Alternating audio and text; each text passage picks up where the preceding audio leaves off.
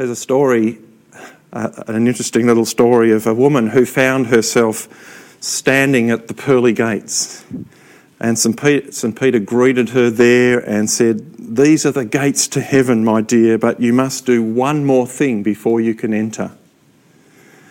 And the woman was very excited and asked of St. Peter, "What do I need to do?" And Peter said, "You just need to spell a word." "What word?" she asked. "Any word," said Peter. "You can choose, it doesn't matter." And the woman promptly replied, "The word I'd like to spell is love. Love. And St. Peter welcomed her in and asked if, just for a moment, she would mind taking his place at the gates while he took a break. And so the woman was left sitting in St. Peter's chair when a man approached the gates. And she realised to her surprise it was actually her husband. "What happened?" she said. "What are you doing here?" And her husband looked at her for a moment and said, "I was so upset. After your funeral, when I left, I was in an accident. Did I really make it to heaven?" "Not yet," she said. "You must spell a word first." And he said, "Oh, really? What word?" And she said, "Czechoslovakia." Now, clearly, he was a lady who had some issues with her husband. But what does it take to be a good husband? There's a question for us to think about as we approach this passage and think about what it means to actually find a spouse. What does it take to be a good husband? In that same vein, let's talk about some of the more humorous answers to that question. Here's a couple of suggestions or a couple of things I found through the week I thought I would share. What does it make to be a good husband? A good husband always spills things in the same spot, so there's only ever one mess to clean up. A good husband earns more than his wife can spend. A good husband masters the art of communication so that he can strategically say, is that so? And you don't say in the right places in any conversation with his wife. A good husband has learned all his children's names so that he doesn't have to say, "Hey, you there," or do what I do sometimes and cycle through them until you get the right one. A good husband knows when to eat without complaining about the food. A good husband always puts the toilet seat down. A good husband remembers his wife's birthday, wedding anniversary, and never uses the same excuse for anything 2 times in a row. Well, there's a bit of advice for some of the guys, and I can give advice to the guys who wouldn't deign to give advice to ladies. So, ladies, you can work your own stuff out there. And I treat this topic a little bit this morning with some brevity. Choosing the person to who you will be married to for life is a serious business though, isn't it? It's a very serious business, and God ordains that we join with someone else for life to the exclusion of all others. And many of you who are listening in today and have been married will perhaps in these moments think back, and I invite you to think back to those early days of courting. What was it like when you first started dating or going out or whatever the language was in your time with the person that you are married to? But my suspicion is that even as you think about those early days, none of you followed the example of Ruth in finding a husband. Probably, if you did, you would be ridiculed, abused, or even worse, you might even be arrested. And yet we have a plan here described in Ruth chapter 3, devised by Naomi, executed by Ruth, with the potential promise at the end of this scene that Ruth's about to have her problem of widowhood dealt with in the most magnificent and culturally appropriate manner. The passage that I read earlier starts with this fantastic but dangerous plan put forward by Naomi. Some time has passed in the story. As Matt said last week, Ruth had been gleaning in Boaz's fields through 2 harvests, the barley harvest and the wheat harvest, probably over a period of about 2 months, something like that. And beautifully sown through this story, there are kind of whiffs of relationship, little tiny hints that the author's put in that something might happen. And so the anticipation builds up and then wanes away again. And all this time, Naomi's been doing some thinking behind the scenes. Perhaps she was,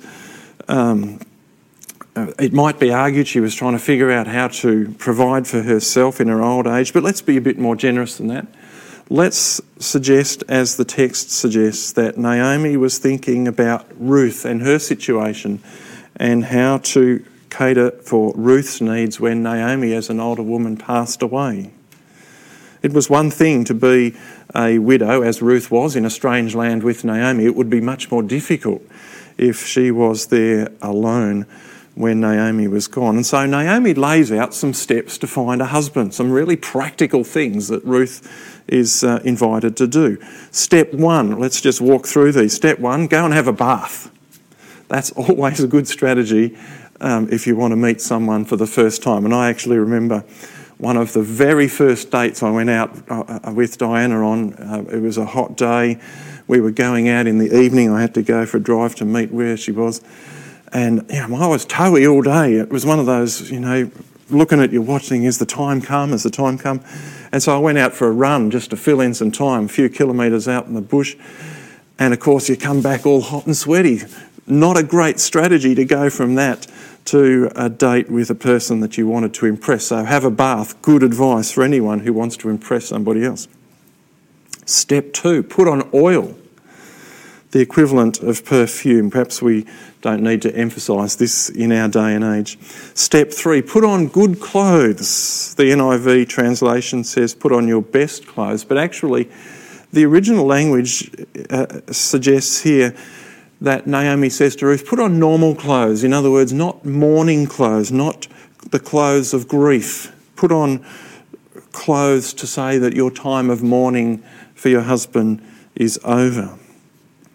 Step four, head to the threshing floor, but don't let Boaz know that you're there until he's had something to eat and drink, presumably so that he's in a good frame of mind.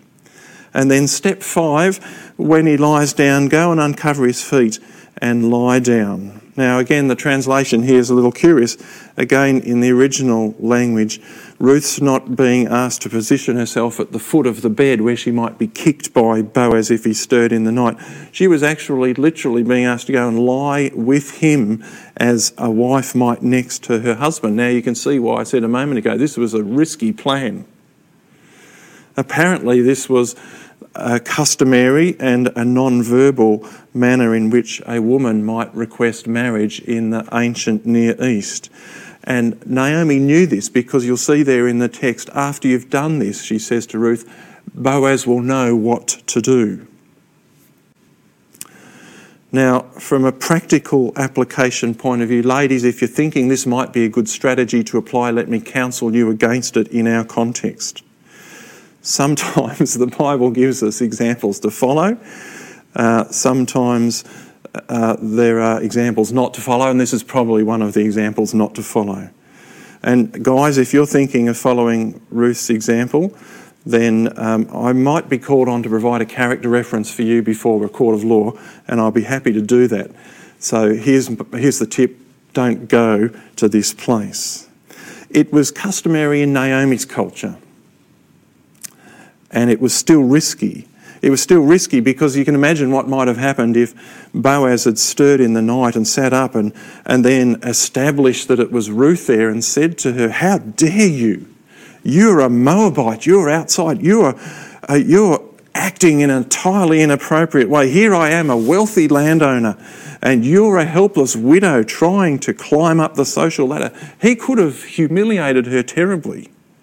He could have, because she'd not secured a marriage contract, he could have accused her of being an adulteress, and the full weight of the old law would have come down on her head in that sense. Or worse still, if Boaz had been a man of lesser character, he might have taken advantage of that situation to satisfy his own sexual desires and then accused Ruth of entrapment or even have had her charged with prostitution. The fact is, as we look at this passage, there's enormous risk for Ruth. But remember from our previous studies here in the book of Ruth, there's something else going on behind here too. God's hand is at work, and we mustn't lose sight of that. You can imagine the drama that could be made of this, and I guess Hollywood probably has made a bit of this. I haven't watched too many movies, not secular movies anyway, of this story. But here we see two people lying in the darkness of a Palestinian night. It's no wonder that in verse 9 Boaz asks the question, "Who are you?" Remember, there's no lights. It's deathly dark. And here, even in this place, we see a demonstration of their integrity and an example of their integrity even in this space. So what was it that made Boaz right for Ruth? Well, there's a number of observations that we could make and perhaps should make about the rightness of Boaz for Ruth in her situation. The first is that he was a man of right reputation. If you go back to verse 1 in chapter 2, we discover that Boaz is a man of good standing in the community. He was from the clan of Elimelech, a man of standing, the scripture tells us. A reputation's a really important thing, isn't it? I remember back in the days when I was teaching, one of the last conversations I'd have with the students at the end of the year, particularly when they were grade 6 students moving off to high school, was a conversation about reputation.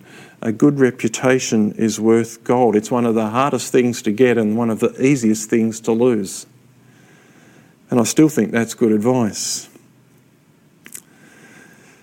The thing that causes some people to struggle in this regard is that reputation is actually rooted in character, and it's hard to forge or fake character. But Boaz was a man of good character. The second thing we might say about Boaz is that he was a man of right relationship for Ruth. In a remarkable sense for the time, and perhaps a rare find indeed, he was a man who came without baggage. He was a man who was right for Ruth. The third thing we might say about Boaz is this: he was a man of right resources. Now, I don't mean to say that Ruth was kind of like a gold digger who was looking to hook up with Boaz. She'd struck the mother lode, so to speak. But his wealth had been generated through honest business dealings. We see in his interaction with his own workers a real sense of godliness in that interaction. That actually speaks volumes for his character. He was a man who had accumulated his wealth through honest, reputable means. I was working years ago with a woman whose husband got involved in cattle duffing. You don't hear of that too often nowadays, but I guess it still happens more than we realise. And I remember the shame and the embarrassment that she felt when she had become inadvertently associated with a man who was accumulating wealth dishonestly. And the fourth thing we might say about Boaz is this: he was a man of right resolve. We see in his response to Ruth's approach that he's going to do the right thing even if it disadvantages him. And there's a really important life lesson in that too, I think, for us as followers of Christ. Sometimes we will be called upon to do the right thing even though it hurts. That's what integrity really is all about. Boaz may have been delighted with the thought of marrying this young widow, but he knew there was another guardian redeemer or kinsman redeemer who stood in line first, and that person needed to be given the opportunity to take Ruth in marriage first. Boaz might have missed out, but he knew that doing the right thing was more important than having his own way. It might have been a hard call, but he was prepared to make it. And there are occasions where we are faced with similar tests of integrity, where doing the right thing will come at a cost to us. And it can be hard to disadvantage ourselves, but we see how God honours Boaz's integrity and honours those who are prepared to walk in integrity. There's a little book on my library shelf with the title The Gospel in the Old Testament, and I alluded to this a couple of weeks ago when we were talking about how Ruth's commitment to Naomi was, in some senses, a foreshadowing of conversion in the New Testament. Well, there's a number of things here, some parallels, if you like, between what Boaz does and what Boaz did for Ruth and what Christ has done for us. And I think it's worth reflecting on some of these things for a few moments too. First of all, Boaz offered Ruth the possibility of a new home. She was an outsider.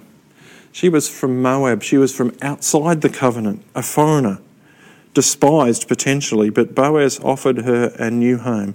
And in a similar way, Christ offers us a new home. John chapter 14 verses 1 to 3 is a text that is etched on my mind because Colin Buchanan put it to music and sang it on the CD player in our car for miles when we were travelling with our children when they were young. It says, "Do not let your hearts be troubled. Trust in God. Trust also in me. In my Father's house there are many rooms. If it were not so, I would have told you. I am going there to prepare a place for you. And if I go to prepare a place for you, I will come back and take you to be with me, that you may be where I am." It's every ounce of my resolve not to sing it because it's been so deeply ingrained. Jesus offers us a new home for those who trust him. Boaz also offered Ruth the possibility of new hope. She was, as I said, a foreigner. She was from outside the covenant. She was without hope. And hear what Paul says about us in Ephesians chapter 2, verse 12. He says, "Therefore, remember that formerly you who are Gentiles by birth and called uncircumcised by those who call themselves the circumcision, that done in the body by the hands of men, remember that at that time you were separate from Christ, excluded from citizenship in Israel and foreigners to the covenants of the promise, without hope and without God in the world. But now, in Christ Jesus, you who were far away have been brought near through the blood of Christ." Christ Jesus has given us a new relationship with God, even though, like Ruth, we were outsiders to the covenant. And there is new hope for peace in this relationship with God. For as Paul goes on to say in Ephesians chapter 2, verse 17, Jesus came to preach peace to those who were far away as well as to those who were near. And in this new state that we find ourselves as Christians, the Scripture speaks of the hope there is in eternal security, for no one can snatch us from the hands of God. We are held fast and secure in God's hands. There's hope in the gift of the Holy Spirit. We've spoken about that through our studies in the book of Acts. For the Lord is always with us, no matter where we are and what we do. We have an advocate speaking on our behalf in heaven. We have a friend who is closer than a brother. And third, Boaz offered Ruth the possibility of new happiness. Now, despite what we might think about Christianity, happiness is actually not something Jesus offers us. God never says, "Follow me and your life will be filled with happiness." Jesus does, however, promise joy, which goes much deeper than surface enjoyment of life, which we might also know when we walk with God. I like to think that joy and contentment in life are somehow linked, for when we are content with the Lord, we are less satisfied with the world, and when we're less satisfied with the world, we are more likely to be able to experience the joy of the Lord. For our circumstances are not what we focus on God. And this chapter finishes with another one of those lovely reversals that we've seen constantly through this book. Naomi left Bethlehem, the house of bread, when there was a famine. She returned when there was a harvest. As Ruth was about to leave Boaz, he asked her to hand over her shawl. He filled it with grain, 6 measures of grain. We don't know how much that is, and said, "Take this home." And once again, Boaz has demonstrated enormous generosity. But that's not the reversal. The reversal is this. In chapter 1, verse 21, Naomi lamented her situation by saying the Lord had brought her back to Bethlehem empty. And Boaz, in giving this grain to Ruth, said, "Don't go back to your mother-in-law empty-handed." The blessings and provision are not just for Ruth, it's for Naomi as well. No longer is Naomi empty. Once again, her life will be filled. And this points us to the power there is in the redemption of God for this confluence of human action, because Naomi put together a plan, and this divine intervention, the sovereign hand of God that we've been reflecting on, have come together, and the widow has been restored, and the promise of life ahead is being revealed. And back in the Old Testament, in the book of Joel chapter 2, verse 25, God says, I will repay you for the years the locusts have eaten. The goodness of God can overcome any catastrophe, the deepest calamity, the greatest shame, and bring complete restoration. Let's pray together. Gracious and loving God, we worship you today as the God of reversals. We're reminded of that greatest reversal, the reversal that had its origins in the Garden of Eden when Adam and Eve chose expediency over obedience and succumbed to the temptation of sin, and in so sinning established this awful reality that has infected every heart from then forward. We're reminded of the Garden of Gethsemane, where there was a reversal when our Lord Jesus chose obedience over expediency and overcame sin through his sinless life and death on the cross. You, Lord, are the God who through pain and suffering won victory, the God who through adversity births triumph, the God who takes even the darkest of circumstances and brings light and love and restoration. And again today, Lord, we thank you for the message of the book of Ruth, for the evidence of your sovereign hand that we see at work in Ruth's life. And we recognise, Lord, that this is not just an historical account of your activity in the past, but an indicator of your activity in the present. And we thank you that your sovereign hand is still at work in our circumstances, in the circumstances of our personal lives, the lives of our family, the lives of our neighbourhood and our community. We thank you that you are the God who works through our circumstances, whatever they are, to realise your purposes. And so we pray today that we might humbly submit to you in what we're doing, what you are doing, so that we might know that no matter what we see or what we experience, that there you are ultimately, even in your discipline, working out your righteousness for the good of your people, for the glory of your name. And so we pray this in Jesus' name. Amen.